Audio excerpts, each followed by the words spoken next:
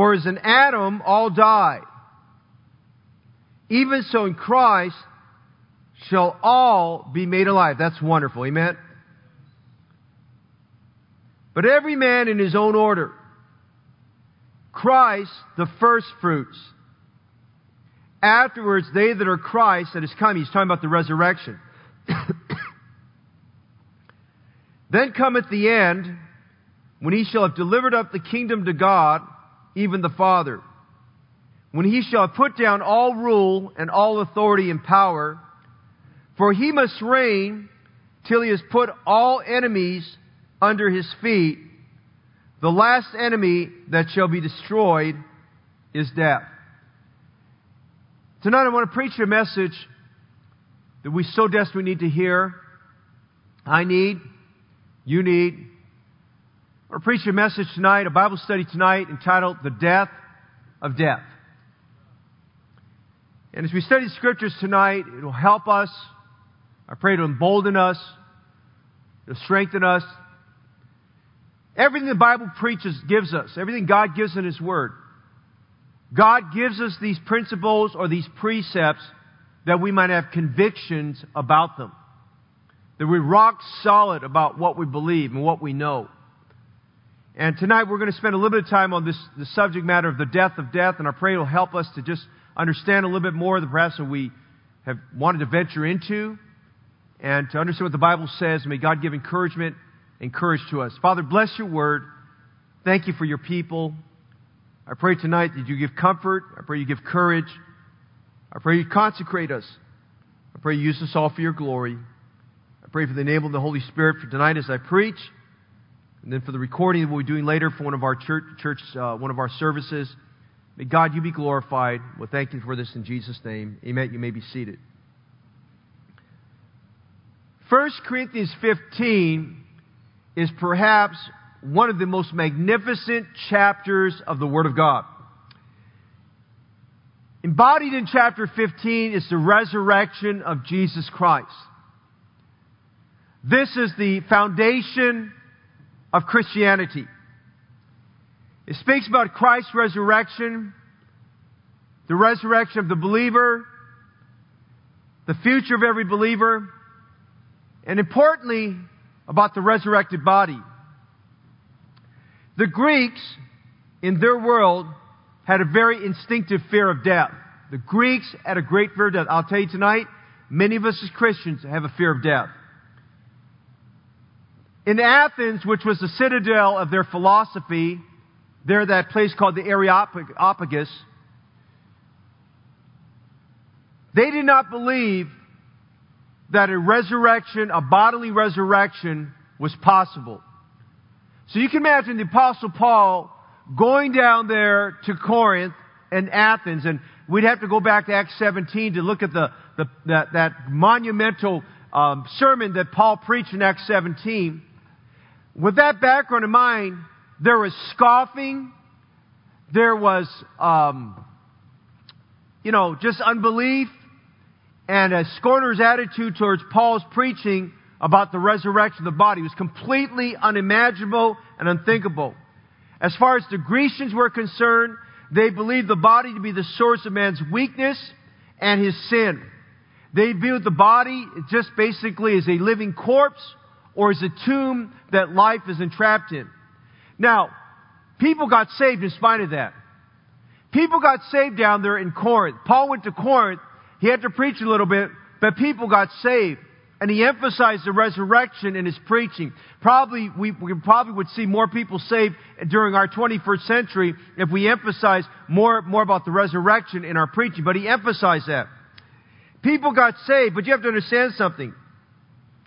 When he gets to chapter 15, one of the many concerns that were being addressed by the Apostle Paul, one of them was the fact was that the Corinthian believers, this church there, they didn't have trouble believing the resurrection of Jesus Christ. Now, if you read this chapter casually, you'll think, well, they probably had a problem about the resurrection of Jesus Christ. They didn't.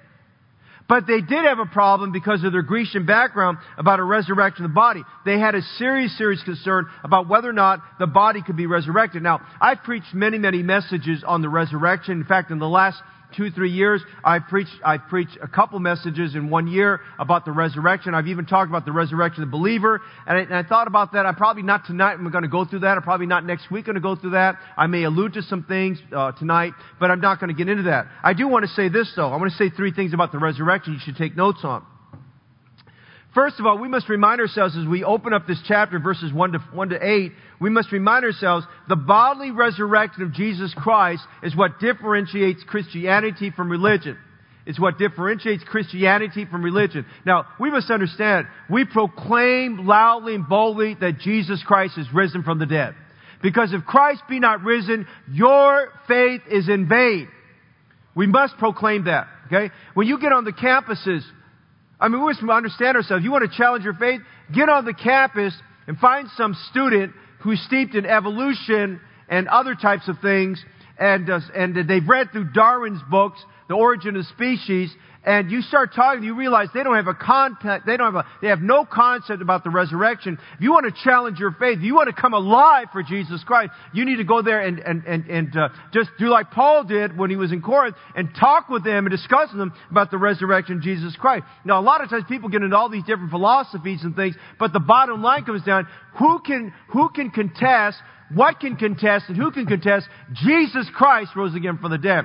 That's why Paul said in Acts 26:8, why should it be thought a thing incredible with you that God should raise the dead? Paul saw the living Savior. 500 people at one time saw our living Savior. They saw the resurrected Christ. Peter saw the resurrected Christ. Each of the apostles, minus Judas, saw the resurrected Christ. So we must remember that the resurrection of Jesus Christ is a critical aspect of our Christianity. You must include the resurrection when preaching the gospel.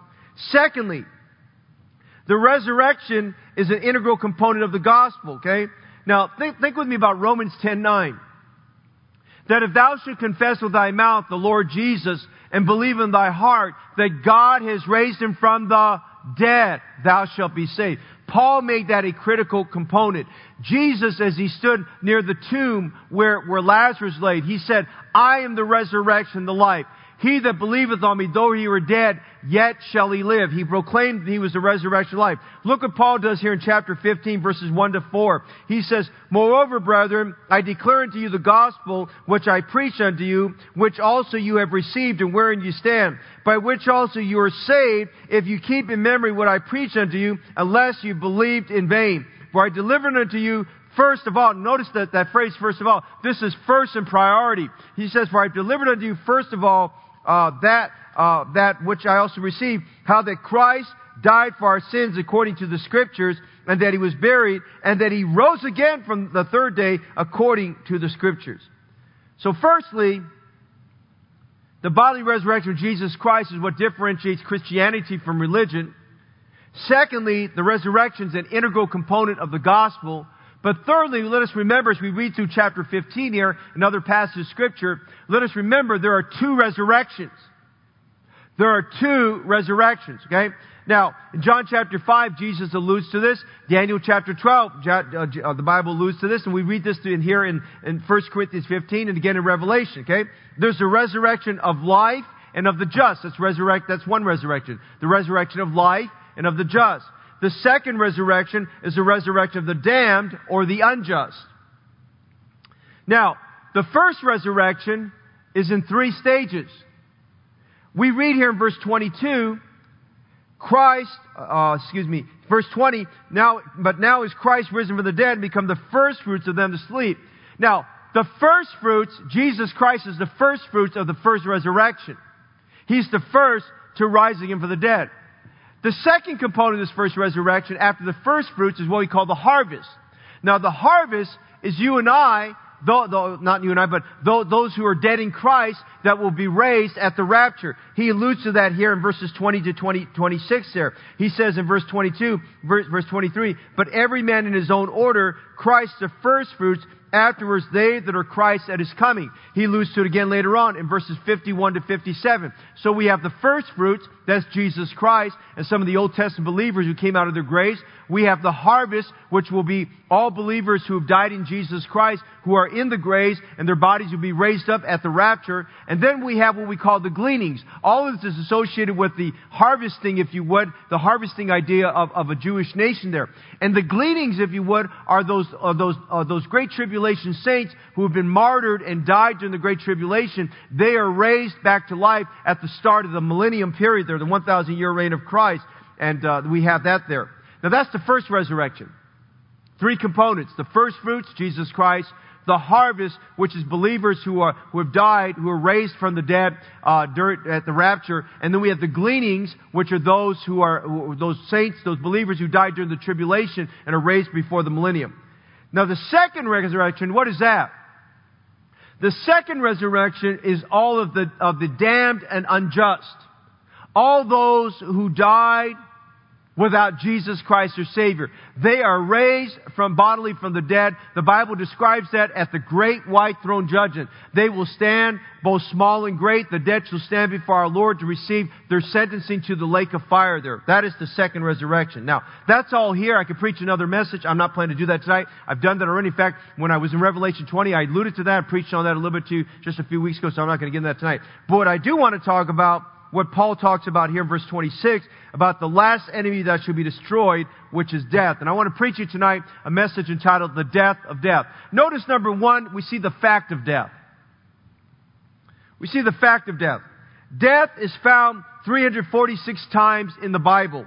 The word die or died is found 510 times in the Bible. You cannot escape the fact that death is in the Bible. We cannot escape the fact that death is in our society. Today, it's been a little rough for me. It was a memorial service, a homegoing service for a lady that we had the privilege of leading to the Lord back on April 5th, 2015. And we're very thankful that lady came to church. Her daughters came to church. They made a profession of Christ. We're still working on her husband right now, trying to get the daughters back to church. But going through this, I guess maybe because I'm getting a little bit older right now, that every time I do a memorial service, and no matter how great the celebration, there's just something about it that just right now that just kind of rivets through me a little bit there, and it's a little bit difficult when I know somebody that's saved, that's been saved, it's gone home to be with the Lord. It's a little bit rougher. I realize that to be absent from the bodies, to be present with the Lord, all that kind of stuff. But the fact of the matter is that the presence of that person, their friendship, everything about them is no longer here in this life there. And so it's just something we realize. And as we consider that, I want you to think with me this evening that we think about the fact of death. Now listen to this evening. Death is a consequence. Death is a consequence. It's a consequence of sin. David said there is a step between me and death. That's true of all of us. Death is a consequence of sin. Genesis 2:17, here's what the Bible says. God spoke to Adam. He said this to Adam. Eve had not been taken out of his side yet. He said, but of the tree of the knowledge of good and evil, thou shalt not eat of it. Now he gave him a commandment. The tree of the knowledge of good and evil, don't eat of it. He says, for in the day, there's no deferral there.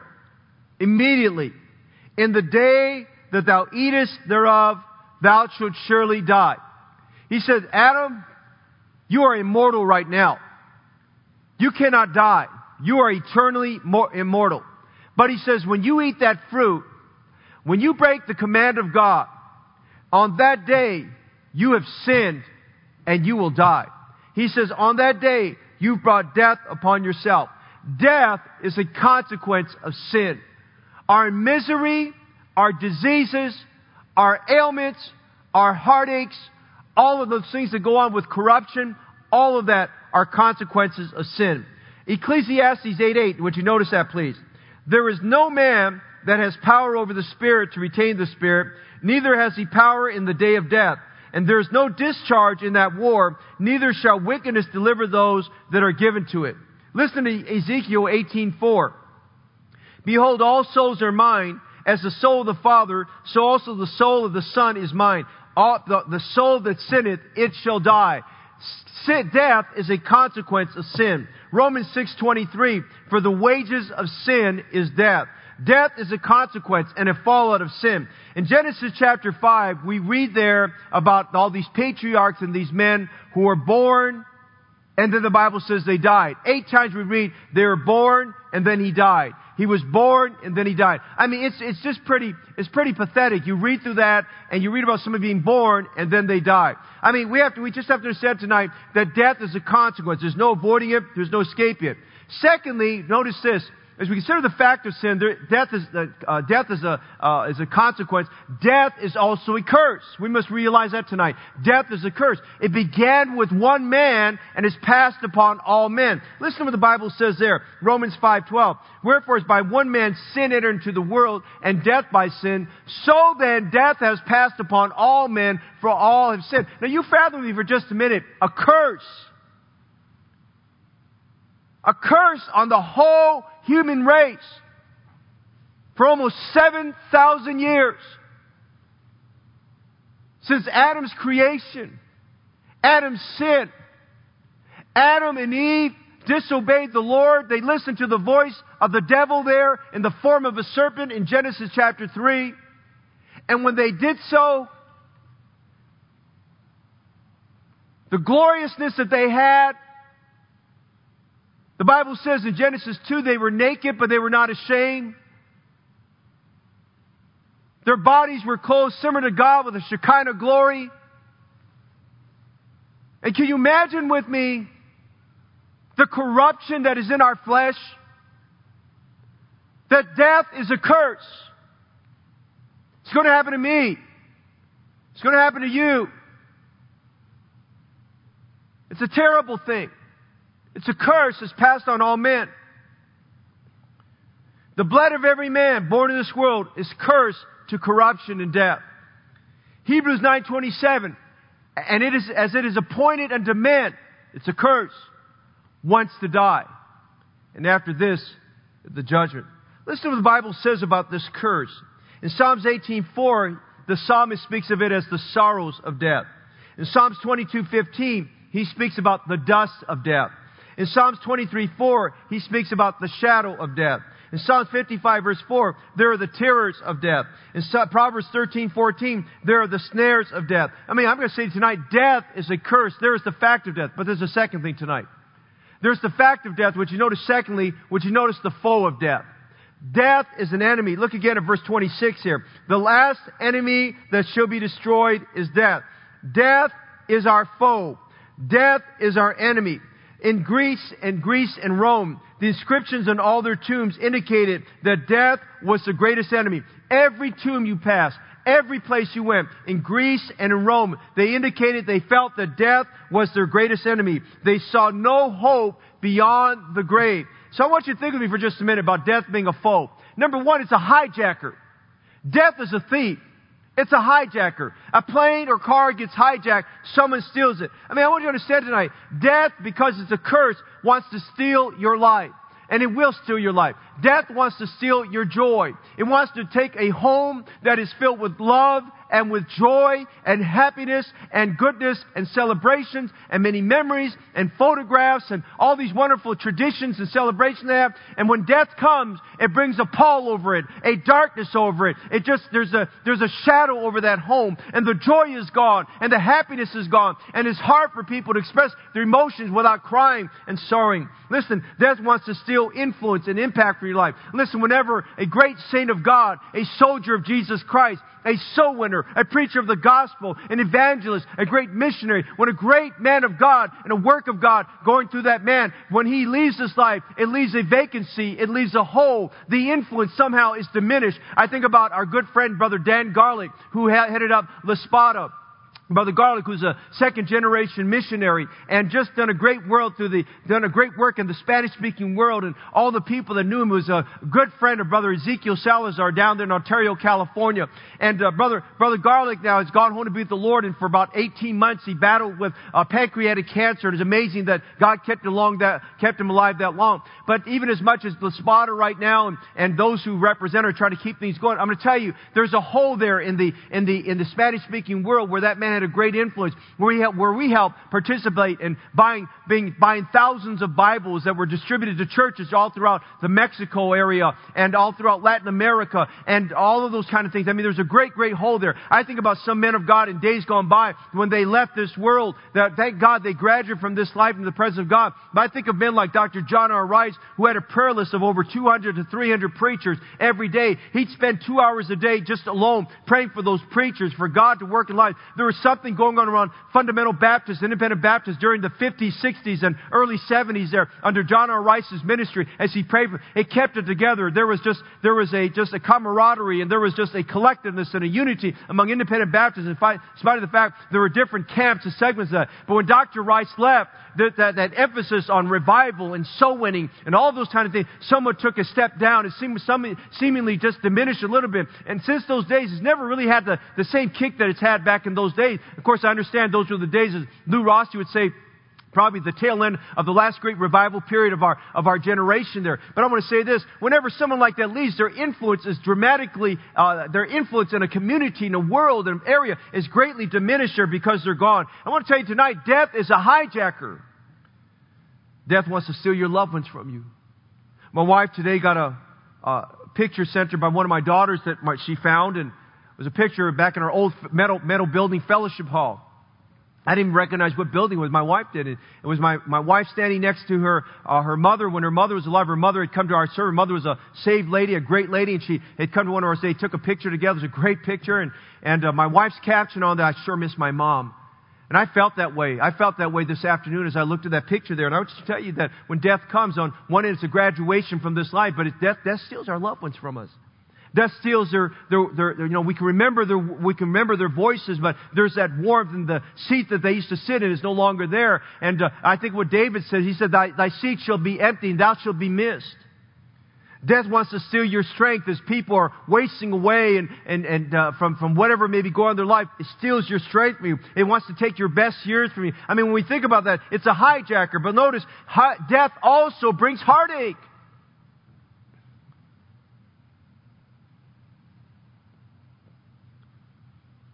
It's amazing while COVID's going on, the increase of individuals and families going through serious heartache. I had a meeting last night with my wife with a family that got 2 children, both going through major health trials.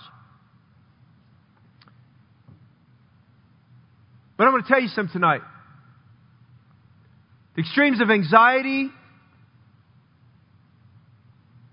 and clinical depression and all these other disorders, none of those compare to the sorrow and heartache that death brings into a household. Sorrow and sighing can stay with a person for many years. I know many who still grieve right now.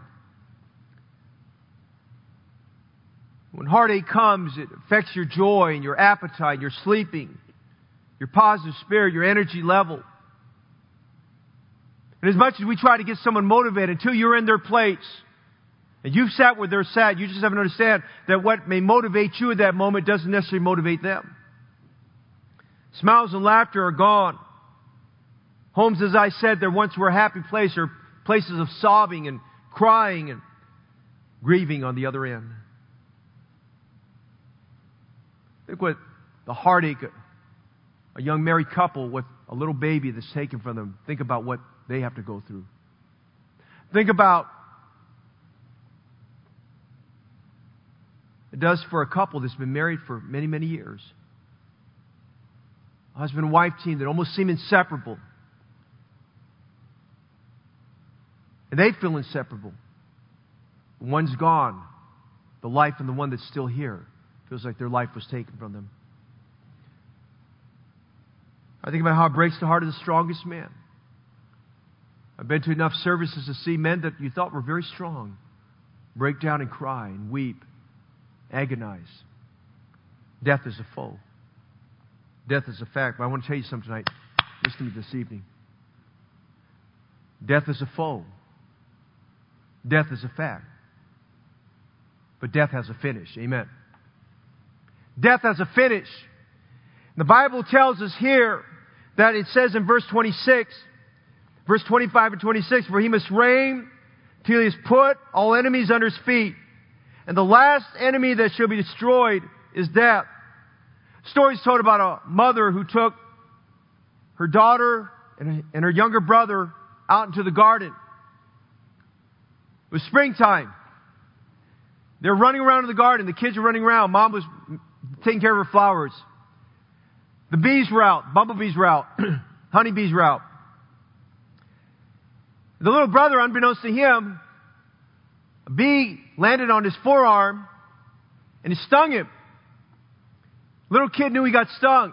He let out a cry like a banshee. Ah! Started crying. Mom turned her attention to him.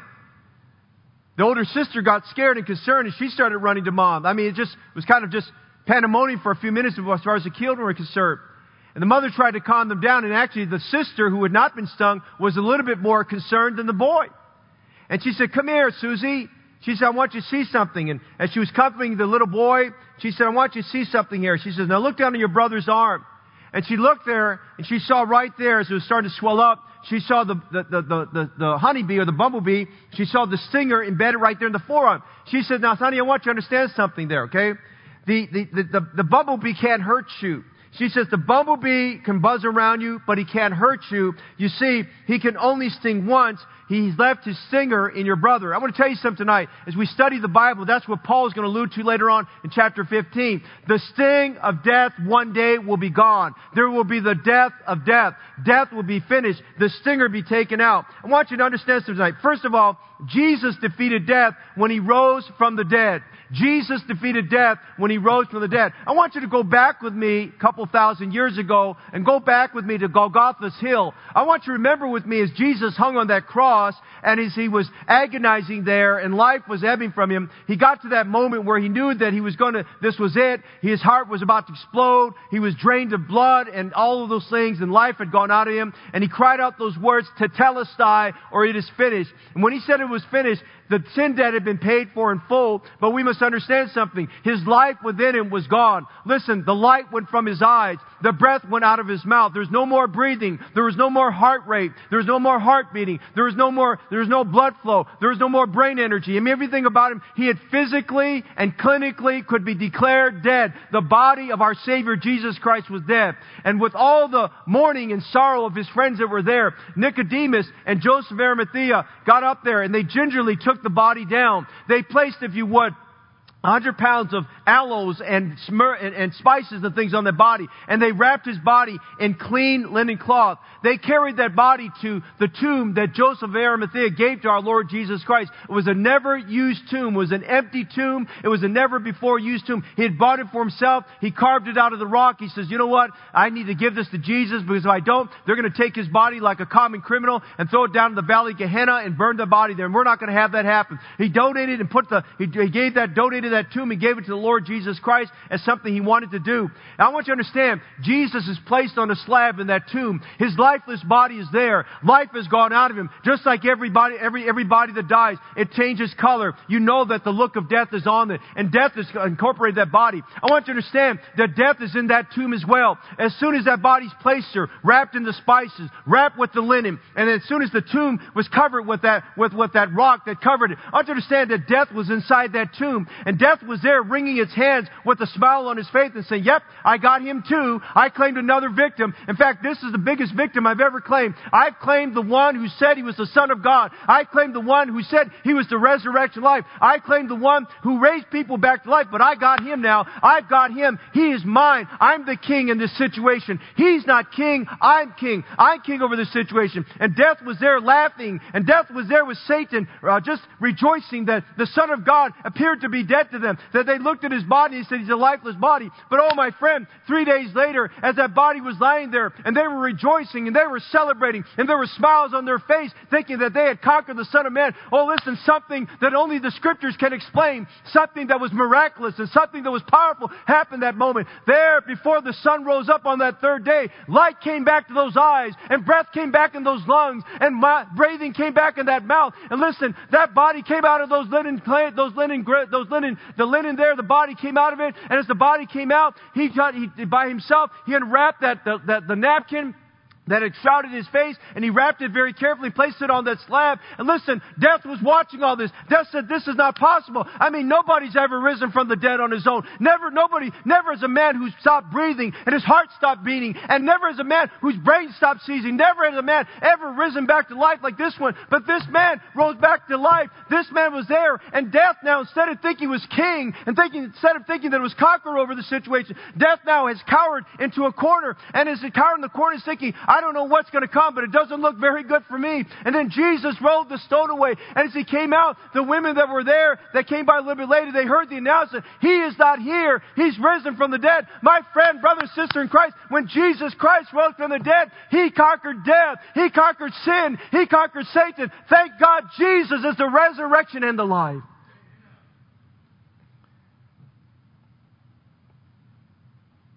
He looked at sin, death, and Satan right in the eye. And he said these words that are recorded in the book of Revelation. I am he that liveth and was dead. And behold, I am alive forevermore. Amen. And have the keys of hell and death. I imagine Jesus taking death as he walked out that tomb and walked back in. I imagine him taking death by the throat, picking him up like this and power slamming him onto the concrete and basically saying, you're defeated, my friend. There's the death of death. You've been defeated. My resurrection defeated you. You couldn't hold me. Listen, the grave could not hold him. The rock couldn't keep him from coming out. Death couldn't hold him. He broke that. I'm telling you today, Jesus took the sting out of death. Beloved, Jesus lives forever. We have a risen Savior. He cannot die. He's the resurrection life. Hey, thank God today, Jesus defeated death. He took the sting out of death today. Hebrews 2:9 says this, but we see Jesus, who was made a little lower than the angels for the suffering of death, crowned with glory and honor, that he, by the grace of God, should taste death for every man. But then we go down to verse 14. I love what it says there. Hebrews 2:14 says, for as much then as the children are partakers of flesh and blood, he also himself likewise took part of the same, that through death he might destroy him that had the power of death, that is the devil. Hey, you can rejoice tonight, brother and sister in Christ. Jesus Christ has destroyed death. But it gets better than that. Look at 2 Timothy 1:10. But now is made manifest by the appearing of our Savior Jesus Christ, who has abolished death and has brought life and immortality to light through the gospel. You know what that means? He's abolished death. He took the sting out of death. He defeated death. There was the death of death when Jesus rose again from the dead, and he's brought immortality and life. There is the death of death. Thank God tonight, Jesus overcame death at his resurrection. But we see a second thing in our passage of Scripture. Death was defeated at the resurrection. But notice, death is defeated at the rapture. Go with me to verses 50 to 57.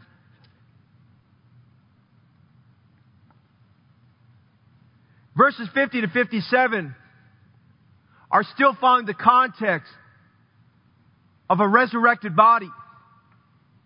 And remember, Paul is dealing with a Grecian mindset that did not believe, in a Corinthian mindset that did not believe that a bodily resurrection could occur.